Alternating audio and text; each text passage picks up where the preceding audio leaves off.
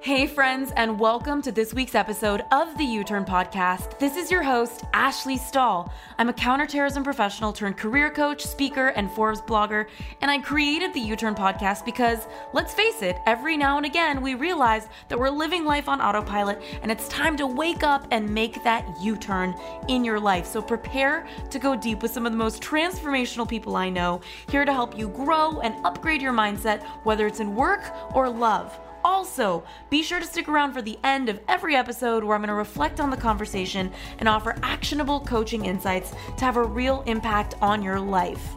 In the meantime, we've opened up access to 3 free e-courses on uturnpodcast.com. So head on over there if you want to land a new job you love, find your purpose, or launch your dream business. All of these courses are totally free. All you got to do is head on over to uturnpodcast.com. That's YOUTURN podcast.com. Now let's get started with this week's guest. Far more truthful and far more powerful. Rather than choosing goals based on your personality, it's a lot more powerful to base your personality on the goals that you have, which is essentially what your coach was saying. Like, what do you want, and who's the person you have to be to get that? So, that's like the whole be, do, have concept, where it's like, who do you have to be, which is probably different than who you've been in order to have what you want. So your personality should be based on your goals, rather than having your goals be based on your current and very temporary personality.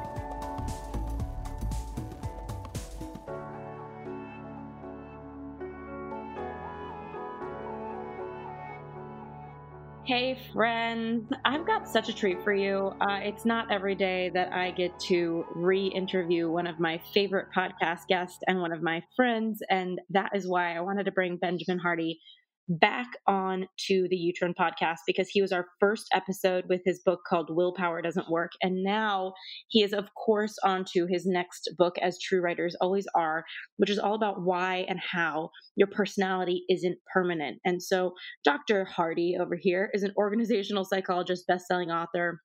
His blogs have been read by literally over 100 million people. So just a little bit of impact for you. And I wanted to talk to him about all of the different myths of the personality that have really captured pop culture. And he talks about this in his book. So before we get into all the goods, Ben, thank you so much for being back on here with me. Finally, so good. Yes. I remember coming to, I think it's LA, right? And just hanging out with you and your assistant, and we were hanging out at this cool spot. Yeah, very, very much good, fond memories with you.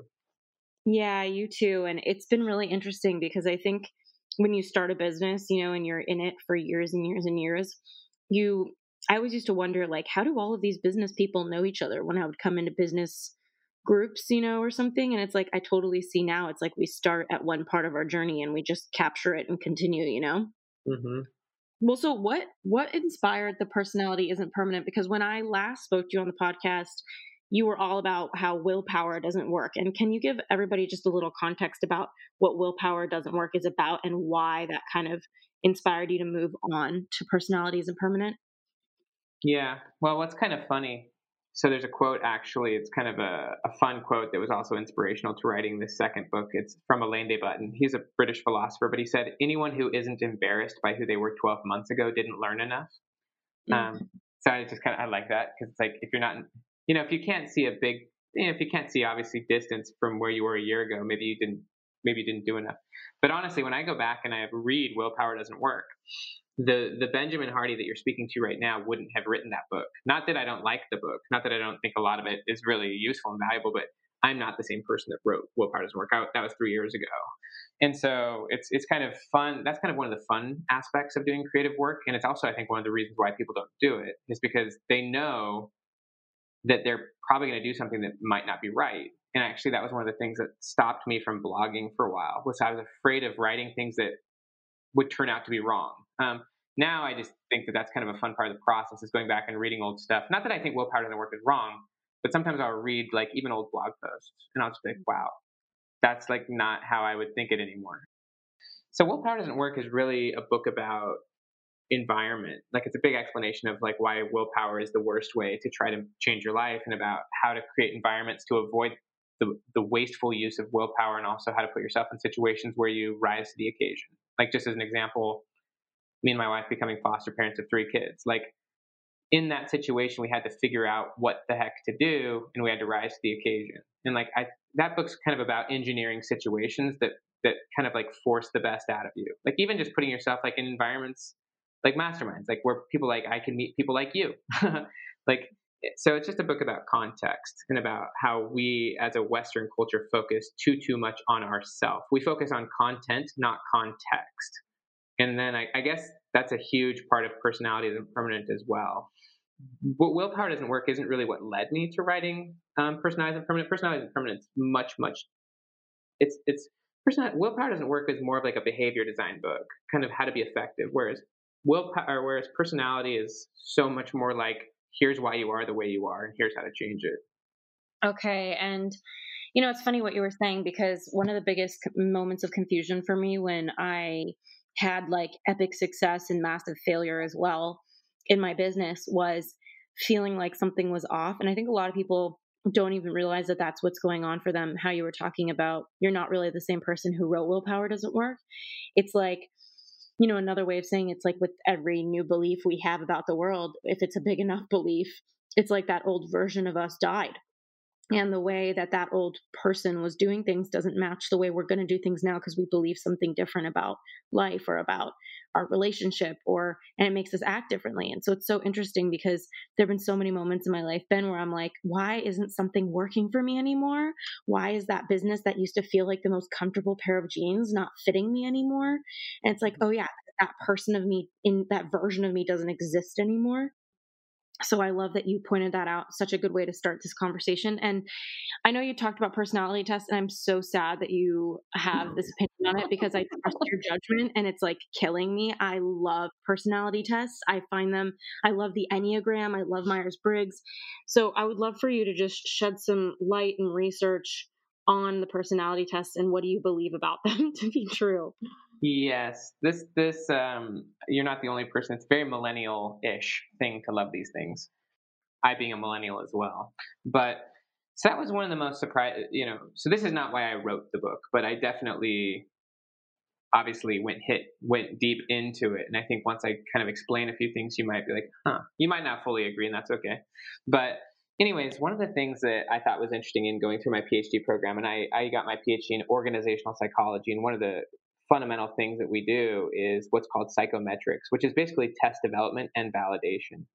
And I was always surprised, because in my undergrad I never learned this. I never actually like learned the deep dive into like how to be a psychologist. I kind of just like learned like the basics. But all of my professors, when they were explaining test development, were like, it's important to realize that tests like Myers and Briggs are not valid scientific tests. Like, and if you want to actually understand this better, like Adam Grant, who's a really cool psychologist, honestly, Google Adam Grant Myers Briggs. He explains a lot, and I'll build off of what he said and also what others have said. He explains why these tests are not scientific.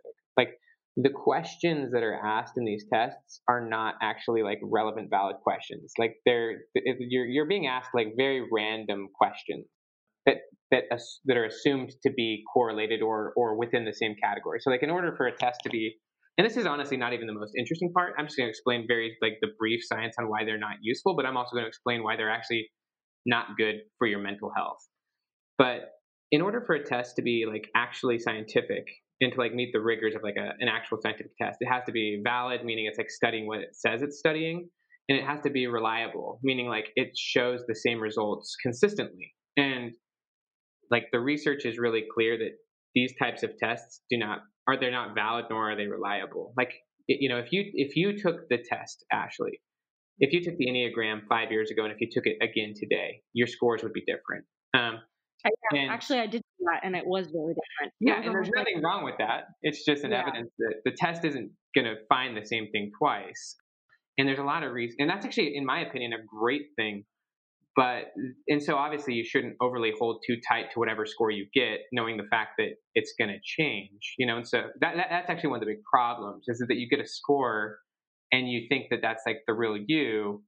And then it can lead obviously to a fixed mindset where you overly attach to a label, and then that label becomes your mindset, or it becomes your worldview. So like, labels create tunnel vision. So in psychology we call it selective attention. But there's a Harvard psychologist. Her name is Ellen Langer. I freaking love her work. You would love her work. She wrote 2 books that must be read. One's called Mindfulness. The other one's called Counterclockwise. Hmm. She's been at this for a long time. They call her the Queen of Mindfulness. But anyways, what she has found abundantly is that when you overly assume a label, and this could be anything, actually, what the research shows is that for therapists, as an example, the therapist can have diagnoses for themselves to guide the therapy, but they should never give the diagnosis to the client because then the client overly adopts the label and then it influences themselves and their worldview. Like, so Stephen Covey said, we don't see the world as it is, we see it as we are. And so Hmm. what Langer found is that when you have a label, you become very mindless to all of the times when the label is not true. So like the depressed person thinks that they're always depressed, when in reality, there's many times throughout the day when they're not. And so these labels, or really just personality tests in general, they ignore context. And then they lead to a fixed mindset. And then what people do is they then set goals to confirm the label rather than choosing what they would ultimately want. Mm, mm. This reminds me a lot of almost like relationship dynamics and how like maybe a boyfriend and a girlfriend have an issue, and it's like this idea of selective attention. It's like only noticing the things that you decided they are. Is this the same kind of concept? Yes. Oh my gosh, you're so right. I mean, you do it with like a relationship. You can do it with kids. Like, I mean, I've done it with my kids where you become very mindless to like the changes that they're undergoing, and you're just focused on like some perspective you had of them in the past, and you don't let them change because of your Yeah, worldview. yeah, you're in a way what you're really saying is like by keeping these labels, you are kind of taking part in holding them hostage to who they used to be, Yeah, or, and I or mean, safe. yeah, it's pretty gnarly. And honestly, there's some really really cool research on identity these days. So like Daniel Gilbert, and I recommend this TED Talk. But he wrote a book called Stumbling on Happiness. He's also a Harvard psychologist, but he did a TED Talk. Highly recommended. It's called The Psychology of Your Future Self. It's like a 7-minute TED Talk, very worth it. But it shows kind of personality development over time. And like first thing he asks people in his research is, are you the same person you were 10 years ago? So I guess I'll ask you that question. Actually, are you the same person you were 10 years ago? Oh my gosh, I think I was like fumbling and bumbling around Washington D.C. trying to get a job or something.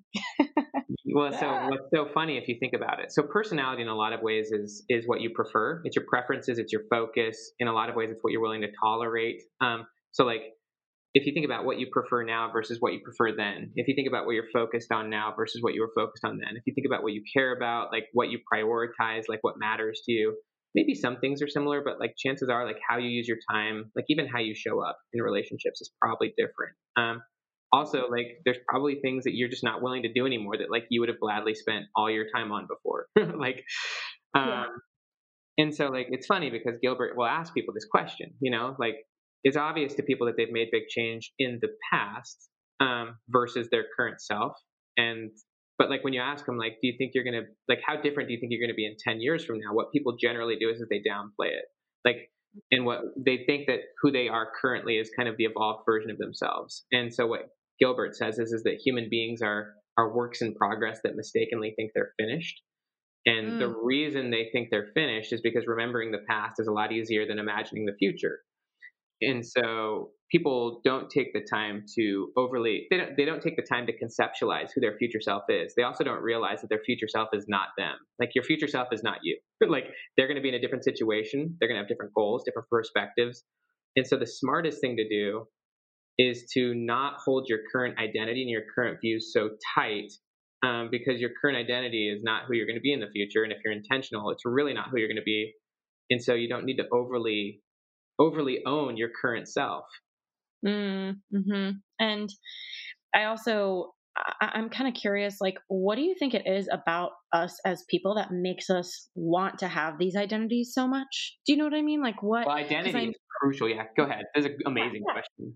no, yeah, because I feel like I had a mentor years ago. She's kind of into shamanism, and she had me fill in the blank, and the blank was, and I think you'll enjoy this one if you haven't seen this one before. She said, "I am the one who," and she just said, "fill in the blank."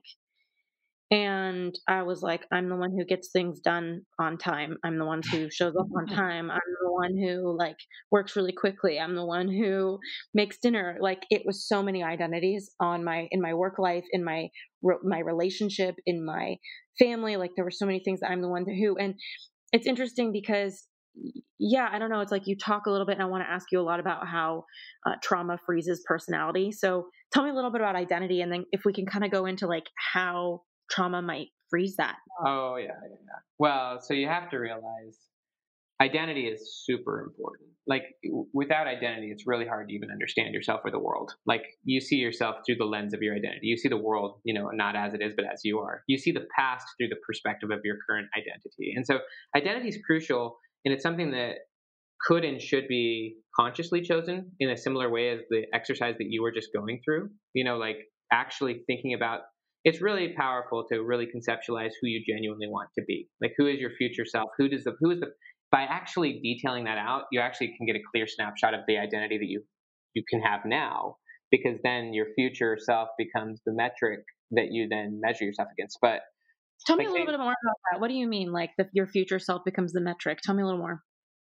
well, if you don't know who you want to be, then it's really hard to even be that person now. You're just going to essentially match your social group, right? Like if you haven't clarified who you want to be, what you want to stand for, like what you want to do, and obviously that will change as you develop more perspectives. But right now, if you don't take the time to think about who you want to be or who you are, and I think that both of those are kind of the exact same thing, then it's kind of like Alice in Wonderland. Like it really doesn't matter what you do. It doesn't matter who you're around. You're just going to be a chameleon to your environment.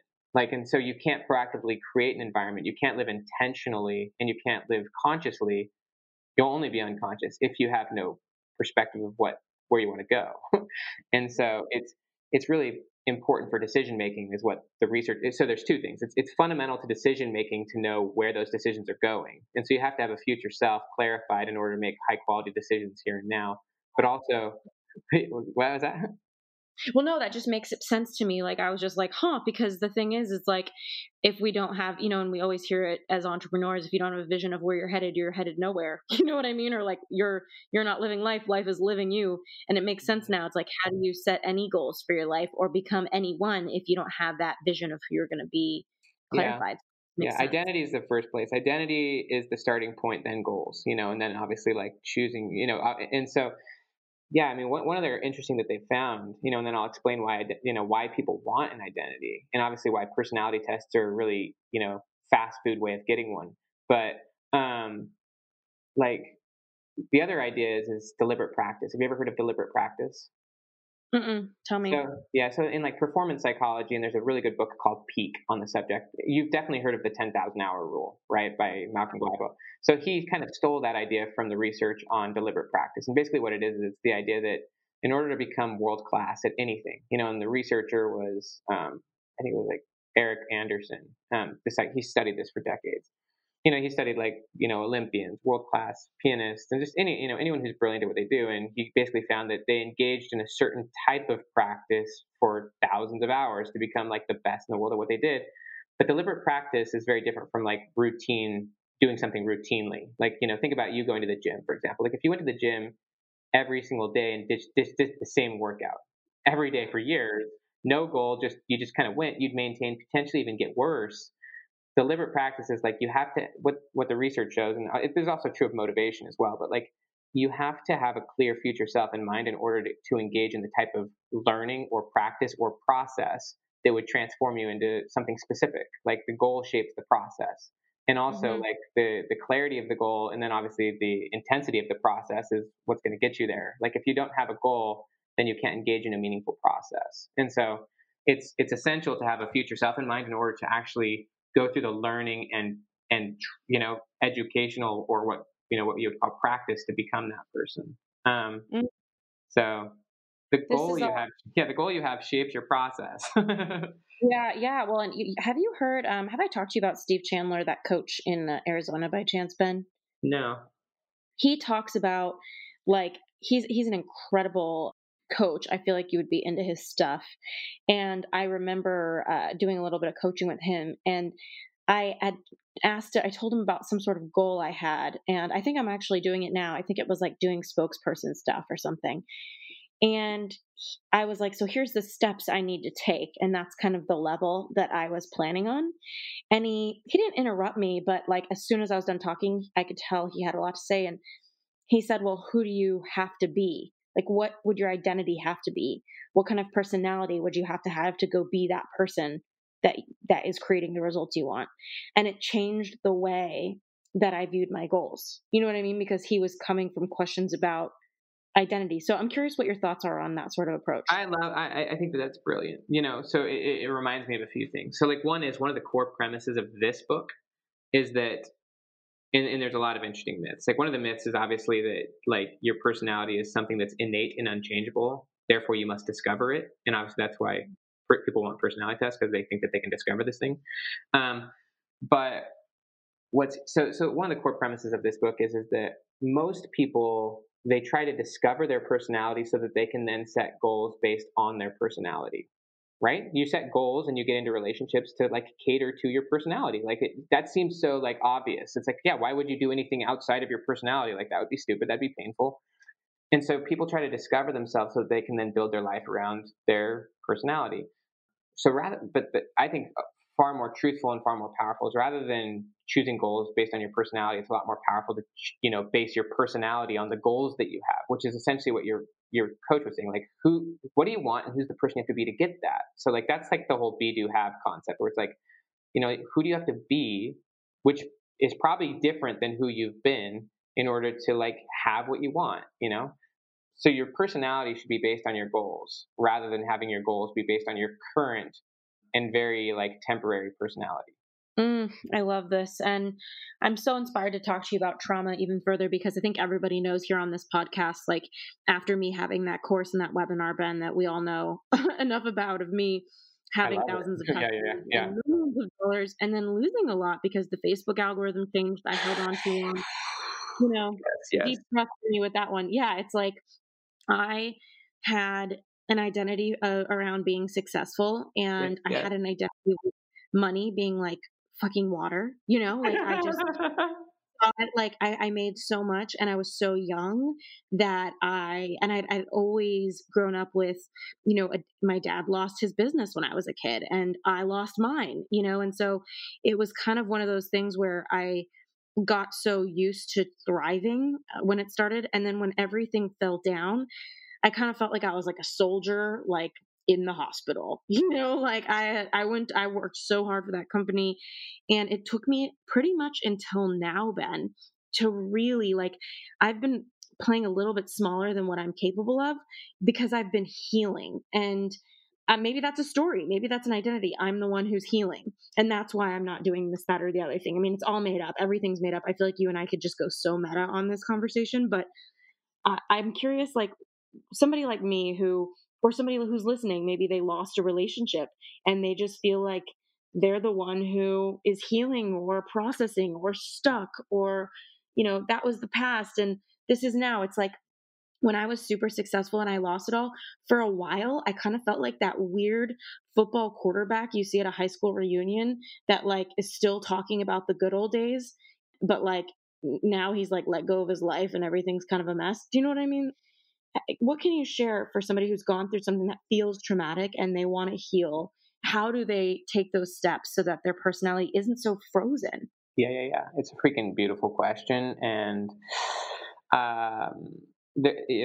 maybe you should just start reading chapter 4 of the book whenever, I think hopefully we sent it to you. But so let me tell a quick story, and then I'm going to explain some of the interesting science and interesting ideas around this, and obviously provide some very practical ways to reframe trauma, because we all go through trauma, even whether you lose a business, whether you had someone tell you you're ugly when you were 5 years old, or like whether something even worse happened, like some form of abuse. But let me first tell a funny story. So you know who Buzz Aldrin is, right? He was like one of the first astronauts on the moon with so he was on the moon with Neil Armstrong. Like Buzz Aldrin was the second man to walk on the moon. They were there together. So Buzz Lightyear, actually, in Toy Story, is named after Buzz. Oh, cool! Yeah. So now you know where the name Buzz Lightyear comes from. Anyways, what's interesting about Buzz Aldrin, and this is really kind of an interesting concept. So he went to the moon, super successful guy. I think he was like 38 or something when he was like back on the moon, whenever that happened, like back in the 71, like that. Now I'm embarrassed. Might have been 68. So anyways, he makes it to the moon. He's like radically successful, radically famous. But what's interesting is like, seriously, immediately upon coming home from the moon, what the astronauts had to do is they had to do a 3-week quarantine just to like make sure that they didn't bring any like space illnesses back or something weird. But he immediately, when he got home from the moon, went into an extreme bender, like an alcohol bender, and it didn't stop. And like he ended up losing his marriage of 19 years, losing his career. At his lowest point, he was like a used car salesman, literally in Beverly Hills, trying to sell Cadillacs. Couldn't sell a car. Was like an alcoholic and like got arrested because he tried to break down his like, girlfriend's door because I don't know, he was in a drunken rage or whatever. And he hit his low point, and he ended up writing a biography about this. And basically he explained that it was so difficult for him to be that guy who was telling the story of who he was. Like he didn't want to be that guy who was the guy who went on the moon. Like his whole life was future focused, but now he was caught in this identity. Like he said there was no way he was ever going to be able to top what he did. Obviously this is different from you, but like he said, I think I felt that, I've yeah, you're like, how the freak am I going to top my former self, right? But so he said it was just too painful. Like, and so what's interesting is Dan Sullivan talks a lot about like never let he says always make your future bigger than your past. But he also says like, never make your status greater than your growth. Like, so one of the problems is like, so for example, with you, like, there was a status, like you had a status with the amount of money you were making, like also with like the notoriety, whatever else perks came with who you were.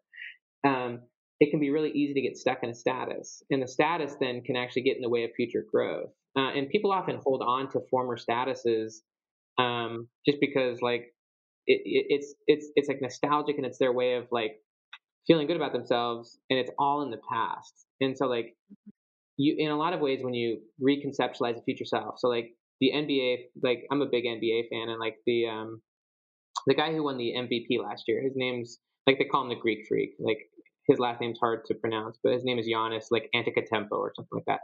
Anyways, he won the MVP last year, and he was getting interviewed recently, and like the ESPN analyst, her name's Rachel Nichols, but she was asking Giannis like, so tell us what it was like winning the MVP. Like, is it amazing that you won the MVP? Like, can you believe this?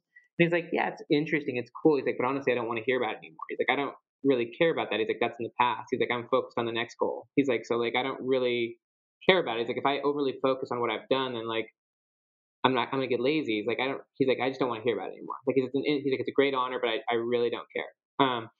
And so I think that that's kind of a reflection of not being caught in a status and being more focused on growth. And obviously people get stuck in identities of the past. Like I myself, for a long, long time, for like almost 4 years, was like the top writer on Medium. Like, and I could easily still like be that guy, but like, that's not me anymore. Like, it's not my goal. It's not my focus. It was a great situation, but like, I could easily get stuck there, just like anyone could get stuck in some successful like status, right?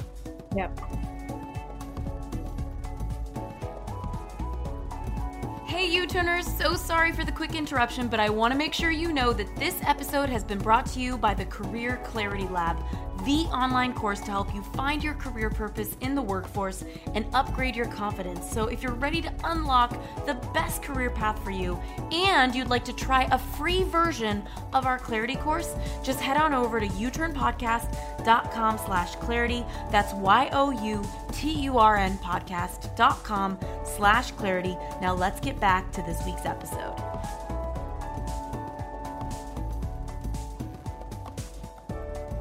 I feel like, what do you think? You kind of hit the nail on the head, obviously, as you do, with this idea of like people just talk about it because it makes them feel good. And it seems like there's this trend when you talk about personality, I feel like everything comes back to this damn thing, which is worthiness. Like, what do you think the role is of self-esteem in us keeping trauma, and keeping our personality so frozen and holding on to the past and who we like ourselves as versus who we actually want to be in the future? Like, why are people so caught up in the past when they could, just like me, only recently have I been like, wow, everything is possible. And I've always believed that, but I hadn't played with that Yeah. because I just felt like this wounded animal that like a stampede ran over is how it kind of felt. And I never wanted to identify as a victim, but I just felt like, man, that was really hard. And I'm not down to do it again right now. I'm not down to put in the work for the upside right now. No matter how much I love what I do. And so what do you think it is about self-esteem or the role it plays in all this? Well, let me the self-esteem component, I'm not necessarily, I mean, self-esteem is fragile, but what you're saying is so, first off, honest, beautiful, lovely. I know it's like, it was tough. Let me explain trauma really quick and like explain how all this works because it's really, really interesting what you're saying. So basically, there's a few kind of key ideas to kind of pull together here. Like one is the idea of refractory period. So a refractory period is basically the amount of time, like in psychology terms, it's the amount of time it takes to emotionally recover from an experience. So as an example, like in basketball, I love basketball, so I'll just use it again. But like if someone shoots a shot and misses, like and they like feel like a loser, and and so like they're caught in their head and like they can't get back on defense because they're worried about they're like ashamed they missed a shot. The next time up, they might not take the shot, right? Because they're still focused on it. So like like let's just say someone cuts you off on the road, like you might be upset, I don't know, but like the refractory period may only be like 5 minutes, like hopefully not all day, but like it's the Yeah. idea that like it's the idea that like okay, you had an emotional reaction and then you recovered from it and you're just moving forward. And so for certain things like you know you have your emotions, they come up, they go down, you let them go, like, and you can just move forward, and it's like then you forget about it. But with various experiences, like the emotional reaction is intense, and sometimes the refractory period can literally be years or decades where you haven't emotionally recovered from the experience. And so like there's so in emotional like in the emotional world, like there's your primary emotions and your secondary emotions. So like primary emotions are like your initial reaction to an experience. So like super painful, like this, like, and you're going through it, like all of a sudden the ads aren't working and like things are plummeting, your identity is getting shattered and like you're embarrassed. Yeah. I don't know, there's so many things there that are involved in this initial reaction. And first off, it's important to be open and honest about your initial reaction and to not be embarrassed. Like there's no shame in the initial reaction. Like it just is what it is. The challenge then becomes if you don't, you know, if you're not intentional about the secondary emotions, and that aspect of it's called emotional regulation. And there's keys to actually recovering quicker. Like the idea is that you want your memory to be short when it comes to to traumatic things. Like if you're still experiencing something that happened to you years or decades ago, then you haven't gone through the emotional cycle of reframing it and turning it into something that's useful. Like the past the past should be information, not emotion. Like it should be very much high quality information which you can use to make better decisions in the future.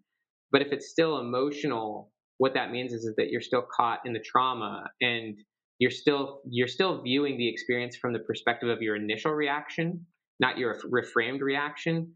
And so as a result, your personality and your emotional development as a person and even your flexibility is really caught and limited back to whenever the event happened. And so there's key ways Yeah. obviously to quickly reframe, to shift your perspective. I mean there's very effective ways to, and even just ways to becoming more flexible as you go through big growth in the future. Mhm.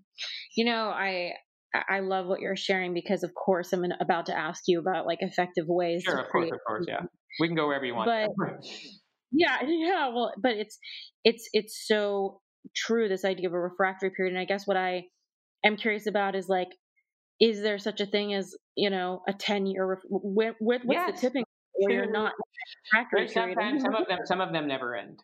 Like it's up to the person. But the idea is like if some so the idea is like if something is lasting for a few days, like initially it goes from like an emotion to a mood, and like you might be in a bad mood for like a week, but like eventually it becomes a personality type, right? Like not a type, sorry, it becomes like a personality trait or characteristic. An Um, you know, identity, if you're very that much, gung yeah. about it. Yeah. Well, I think about my dad a lot because he's like one of my favorite people. He's such a little ham and he's so alive.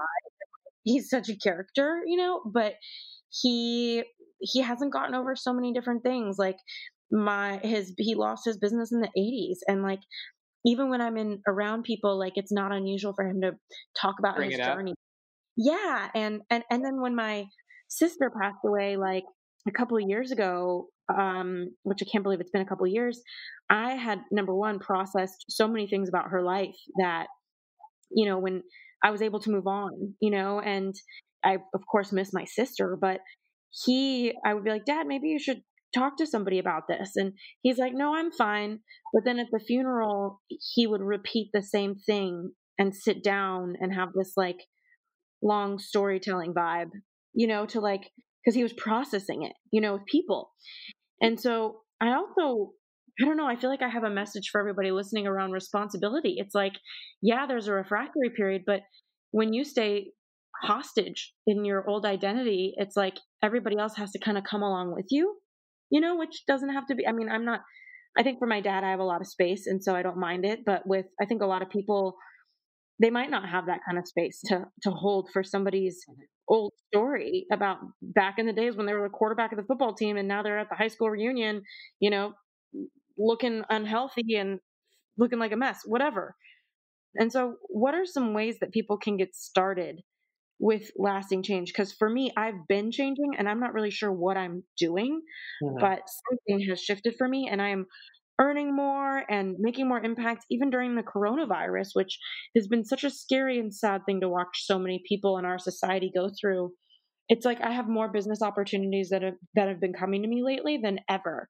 So I don't know what I did. You know what I mean? But something changed because I was stuck for a while, and stuck for me is a privilege. Like I'm so grateful I could support myself and do what I love to keep my business going. But I know that that's not the case for everybody. So, yeah, could you give us some steps or some insights on how to start that change? Yeah, there's lots. There's lots of really powerful things that we can do. And one thing just about your dad, and my dad's to some degree similar as well. It's not like something has like a built-in refractory period. Like it's very much up to the individual how fast or slow that goes. Like one thing that Kobe Bryant used to say, and I loved it, but this is not just Kobe that says it. Like Kobe said, he had a very short memory. So, like for example, he missed a lot of shots, right? But he'd keep shooting because he just didn't care about like the failures in the past. Like he was very much focused on the goal. And so like shortening the memory is a key thing because like memory is fluid, memory is flexible. Like the Covey quote that I've said a few times, which is really crucial, is like we don't see the world as it is, we see the world as we are. The same is true of your past. Like you don't see the past as it is. You see the past as you currently are. If you still see the past or episodes of the past the same way, what that means is that you haven't actually recontextualized or actually like reframed it. You're still seeing it from the perspective of like the you 4 or 5 years ago or the you back in the 80s. Like you haven't reframed the context. So let me like tell a quick story on context, and then I'm going to explain how you can reframe your memories and also your narrative, because obviously the narrative of your past needs to change, and it is something within your control. Like the past actually should be something that happened for you, not to you. Like if it happened for you, then you can use it. It's positive. Like your father losing that business, if it happened for him, he could have taken that and built a better business or made better decisions, right? But like it's still happening to him. Like it's still some episode that occurred to him. Like, and so he's still the victim of the incident or the event. Right. And so like he's still viewing the past from that lens versus viewing the past as information which he can use to make better decisions.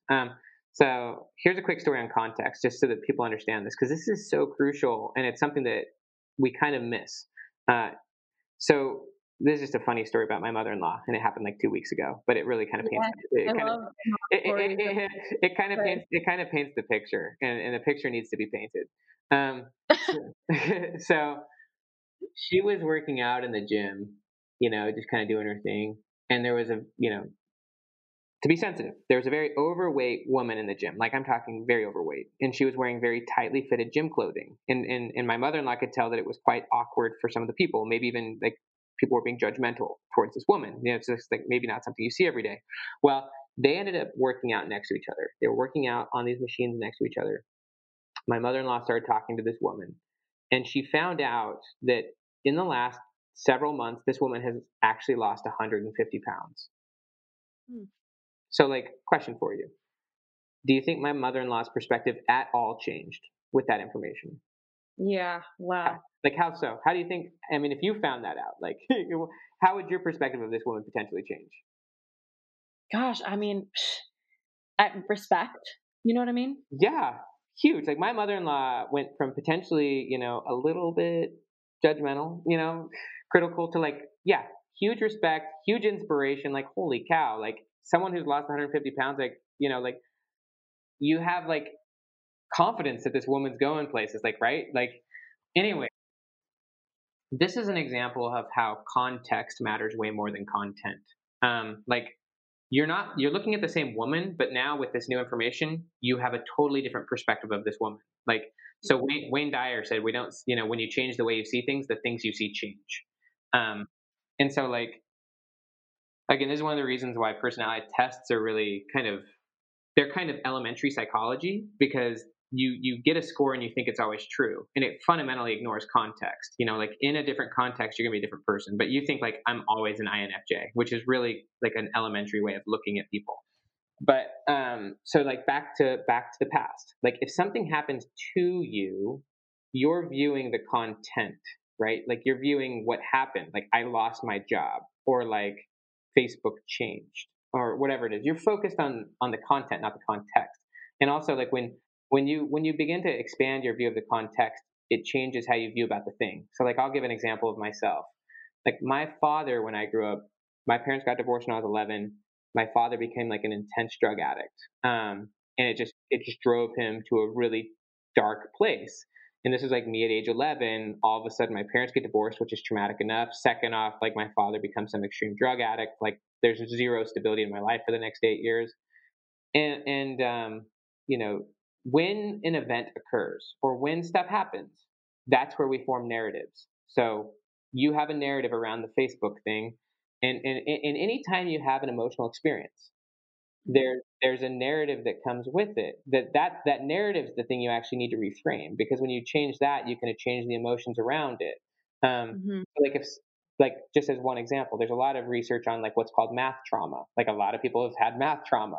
Basically, math trauma is the idea that you can't do math because at some point or another, maybe you failed a test or you had a teacher tell you you're bad. But, like, at some point or another, a lot of high school kids or junior high kids, they have a tough experience in math, and they then what like the research on trauma shows is that it shatters imagination. And so, like, if you don't, and it kills hope and confidence, obviously. And so, like, if you have a bad experience and then you form a narrative, which is basically called a cognitive commitment, but it's like, oh, I can't do this anymore.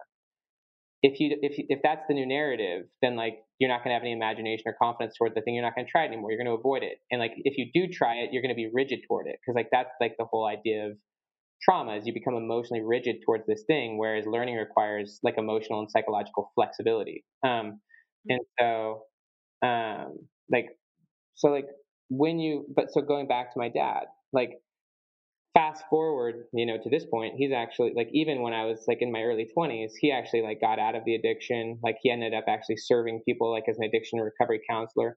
But in better understanding my own past, in better reframing my own narrative around, like, that period of time, I had to ask my dad questions. You may not have access, for example, like, whoever's listening to this, like, the people around the scenario might be dead, but maybe you can ask different questions or get different information. But in my case, my dad was alive, so I could ask him questions. And I just want to know, like, what led him to doing what he did? Like, what led him down that path? What, and also, like, what was it like, to have his kids, like, leave him, abandon him, and stuff like that. And by the way, we're just great friends now.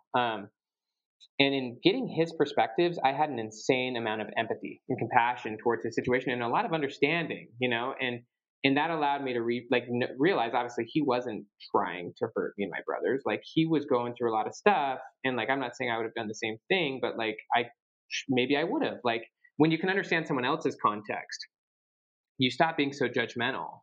Like, it's kind of like the idea, like, if someone cuts you off on the road, but you find out that, like, they're rushing to the hospital to get their kid, like, once you understand the context, you're like, oh, like, I don't need to be mad at this person anymore. Mhm. Mhm. Does that make sense? Like, Yeah, totally. And I also was just thinking about like math trauma and shattering imagination. So let's say somebody like me, like I've got that cognitive commitment is what you said around like yep, yep, Facebook yep. ads. And I feel like coming up now, it's like I have so many funnels and courses that I love and that really stand the test of time, content on how to figure out what you want to do with your career, how to get a job offer. You've And got it's so just much sitting, good content. yeah, and it's just sitting there. And it's like a lot of people buy it when they just find it, but I'm not really marketing it. And I just started playing with the marketing. And every time I open the Facebook dashboard, I can feel like that frenemy inside of me. It's like, oh, hello, darkness, my old friend. Like Simon and Garfunkel feels like it's playing. And I've just started to kind of overcome it where I open it and I'm like, oh wow, this is a vehicle of possibility. What can I make happen here? What do you think is one or two steps that may have happened in my mind that got me to that friendliness with something that used to feel so painful? Yeah, well, there's a few things.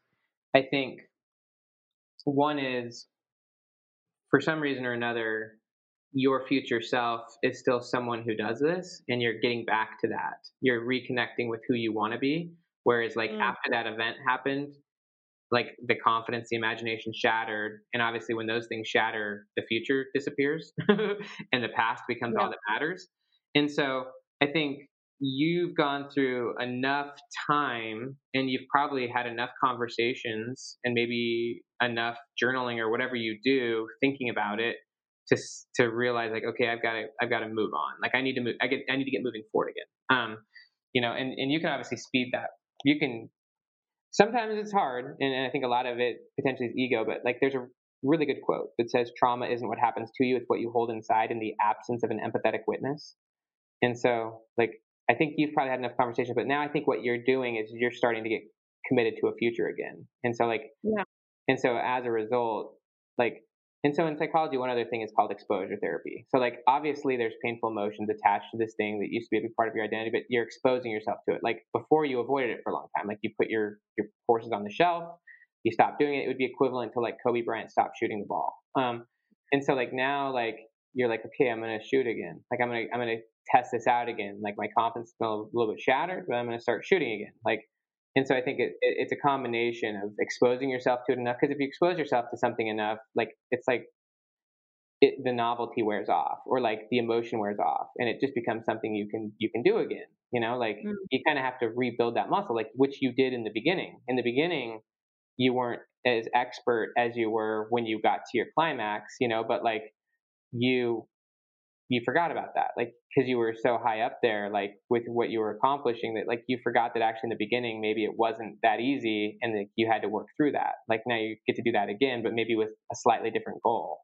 And so I think mm, approaching it again and maybe reconceptualizing your future and maybe letting go finally of what happened so that you can, like, actually move forward. And so, I mean, there's a few key things that I think not only can be helpful but also are helpful. So, like, one is obviously taking the time to actually, now at this point, wherever you are, and given what you've gone through, you have a totally different perspective. You're going to actually have different priorities, different goals. You now have a boyfriend, like, you're going to have a dog, like, you're in a different situation than the person who made that course. Like, you have a different perspective. We're in a different world. Like, you're going to actually set different goals. And so, like, first things first, like, who do you want to be? Second thing second, start telling everyone that that's who you're going to be. Like, when it's really important, first off, to first off conceptualize your future identity, mm, but then it's really important that that becomes your new narrative, because when you start telling people where you're going, you're first off being more honest. People are afraid to be honest about what they actually want and then to tell people that that's what we're going to do. But when you actually start telling people that that's what you're going to do, then they can actually notice the change as it's happening. Like, they can actually watch you as you start shooting out ads again. Like, and it's okay if they're not perfect. Over time, over a year, they're going to start getting better and better. And, like, so as you tell people what you're going to do, they'll actually be able to measure the change that's occurring. If you don't, their selective attention is going to be that they're going to keep seeing you the same way, because they're not going to notice all that you're doing. You're not the center of their universe. But also, the other crucial thing for you and for me and for everyone listening to this is to reframe your story about what happened to you on the Facebook ads. Like, this is, I don't think, something your dad has actually done yet, but, like, I think you need to reframe the story and I don't know like what you need to do.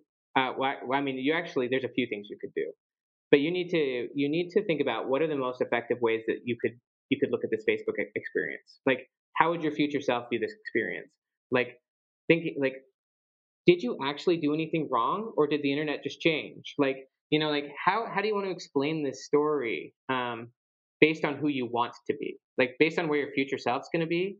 Like, how are they going to tell this story? Like, yes, this thing happened, but what did it lead to? And like, like basically you get to choose how you frame and explain this story to others in the future. But I would tell the Facebook story in a more powerful way. Yeah. Yeah. So it's like really thinking about like what you got from it and then who you want to be because of it and making sure you share with that with people. What is it about sharing it with people, Ben, that changes it or does something? Well, it's interesting. There's like a concept called the observer effect. The observer effect is like the idea that you can't look at something without changing it. That's also true of memory.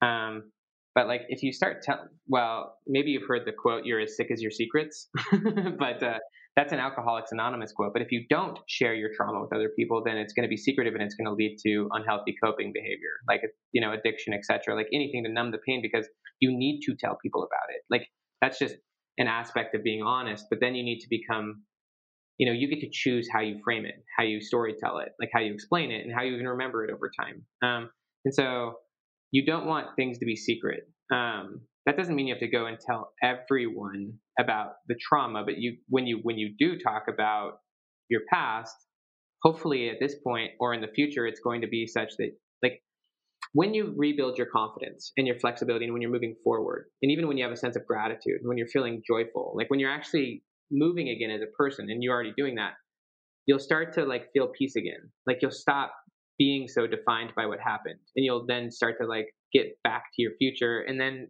you'll start to be able to be like, you know what, that was something that was tough to happen, but like, you know what, that's not me anymore. Or like, I'm glad that's over, and I learned a lot from that, and I'm stoked about where I'm going. And like you can just you get to choose how you explain it. I love this, Ben. This has been such a helpful interview. I guess I'm curious, like, what should I have asked you that I didn't think of? Because you're just full of so much good information. No, I mean, there's a lot in the book. Obviously, like the role of environment, like the role of unconscious and how to update that. But no, I mean, I think we had a blast, and Yeah, so much. what I love about talking to you is just how down to earth the conversations always are. Like, Oh, thank you. to be honest with you, like, you know, not to the dramatic extent that you experienced, but like I remember when medium.com changed. It changed in 2018, and like they changed everything.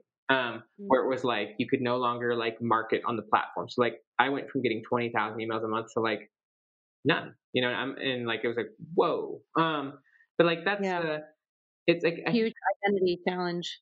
yeah. Luckily for me at that point, I was already like deep into books, and Yeah. like, but like one thing that's like really helpful. Well, it was one thing. The thing that kind of freaked me out because I was like, wow, like what's going to happen next? But like I'm really big on future self as the as the destination, and then the goals as the way to get there. And like you learned a lot by being hyper successful back in whatever led you to getting here. Like you've got a lot of knowledge and skills and even resources. Like you got a lot out of becoming successful at the Facebook world that you did in the past. Like you've got this network. You've got all this knowledge on business. There's so many. Like that's one of the big things is like seeing all of the benefits that came from that experience rather than just focusing on how it ended. But like you're in a different situation now to set better goals, and the process that you're going to have to go through to get your new goals is going to be different. It's kind of like the whole "what got you here won't get you there." In this case, it Yeah. may be Facebook, but maybe you're marketing different products. I don't know. For me, it's not Medium anymore. Like my goals don't require that platform. Like at this point, like my goal, like that like what got me here won't get me there, and like that platform as it is isn't attractive to me anymore. Like yes, it was good, but like my goals in my future require a new process, and so now I have Mhm. to like first you set the new identity. Who do I want to be? Then you determine the goal, which is like how do I become that person? what outcome needs to be true. But then third, you've got to like find the process. You got to reverse engineer how to create the goal, because that process is how you go through the transformation of becoming who you want to be. And so me, it's like, it's not blogging anymore. Like blogging got me a cool email list, and like I'll get back to blogging, but like now it's like, how do I sell millions of copies of books? And like that's a very different process than email subscribers. And so like, so now my process is different, and it's okay to let that former self go, let go of that former status.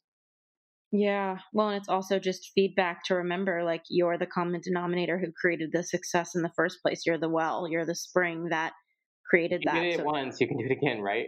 Yeah. Well, that comment, by the way, Ben, that kind of fucked me for a while, because it's true, but it made me, I got into this victim place of like, if I can do it once, I should be able to do it again. So why can't I do it again? I keep trying and it's not working. And I think it comes back to everything we're actually talking about, where it's like, because that was my old self and I'm That's not you. now. Yeah. I was thinking actually the same thing when you were saying that, is like, that's funny, huh? The old you did it. The new you won't do it that way. That doesn't mean you can't take stuff from your old self. Like you can take stuff from your old self, but at the same time, your new self's going to be different. Yeah, I could totally use all of your research to like mess around with my boyfriend. I feel like he could be like, you said you were going to do that. I'm like, that's my old self. My new self. Thanks so much, Ben. Where can everybody find you? And I know your book is coming out in June, and we're going to make sure to air this right around then. So tell me a little bit more about like, where can everybody find you, learn from you? Yes. So benjaminhardy.com is the website. And Personality Isn't Permanent is a book you can buy practically anywhere, Audible, etc. Barnes & Noble. If you buy the book, go to benjaminhardy.com. There's lots of cool goodies that you can get by just plugging in your info, and we'll give you lots of cool online courses and just amazing gifts. But the book will rock your world. This book is there's a lot of things in this book that you won't find in a typical self-help. Let's just say that. Oh. I can't wait. I'm going to get started on it like now. I feel like by the time this airs, I'll have read it a couple times with notes all over as I complete this old identity. So thanks again for being you, doing this work. You always have conversations with me that I'm not hearing elsewhere. And it's like, it refreshes me and gives me so much creativity. I know it's going to do the same for everybody listening. Well, it was my pleasure.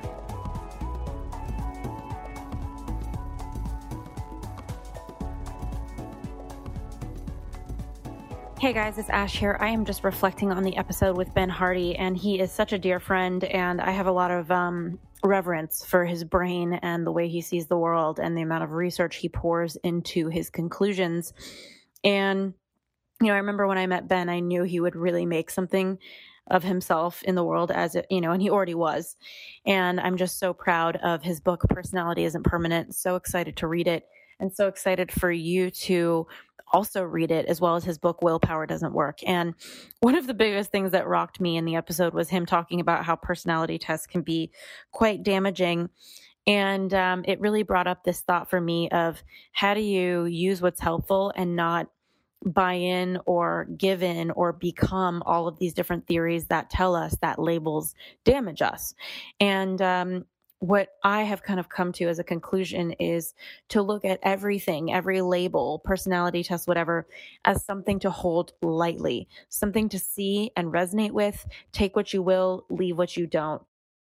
When I went to University of Santa Monica spiritual psychology program, there was a lot about the program and the group that resonated, and there were some things that really didn't. And there were some moments in the program where people were spiritually going through an experience that I just genuinely couldn't understand and couldn't wrap my head around. And on my worst day, my ego would probably judge it and say they're too out there or whatever. And then on my best day, I would be curious and think like, wow, what are they going through? I don't really understand. And so my invitation to you is, I love personality tests. I can't help but take them, but to hold them lightly, hold them as a resource, and hold them with the mindset that you get to reflect on them and decide what you're going to carry with you and what you're going to leave behind. I think that the research behind identity continues to be really interesting. One of my favorite episodes I also did on this topic was with Tatiana Ray about how to set yourself free. And she talks a lot about how we're all these little Mr. Potato Heads that are putting little pieces together and choosing who we are and buying into our image. And I think all of us choose a different image or choose a different label because there's some sort of payoff for it.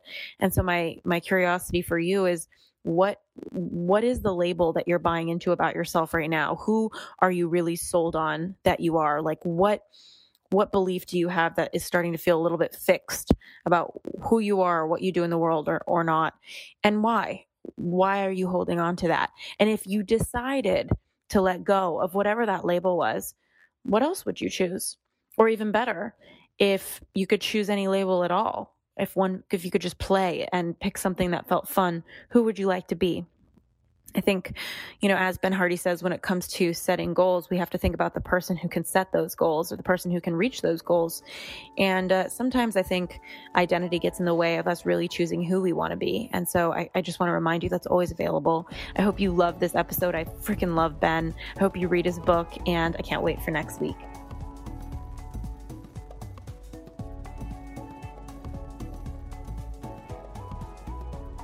Thanks again for tuning into this week's episode of the U-Turn Podcast. We keep really detailed show notes at uturnpodcast.com. So if our guest mentioned a book or a resource that you're interested in, you'll be able to find that there. In the meantime, if you were inspired by this episode, if it made an impact in your life, we would be so grateful if you subscribed and posted a review for us on iTunes. Rumor has it on the street, the more reviews we get, the more subscribes we get, the more we can grow and get our impact out there in the world. In the meantime, I'd love to hear from you at Ashley Stahl on Instagram. I'm so grateful for connecting, and I look forward to next week's episode.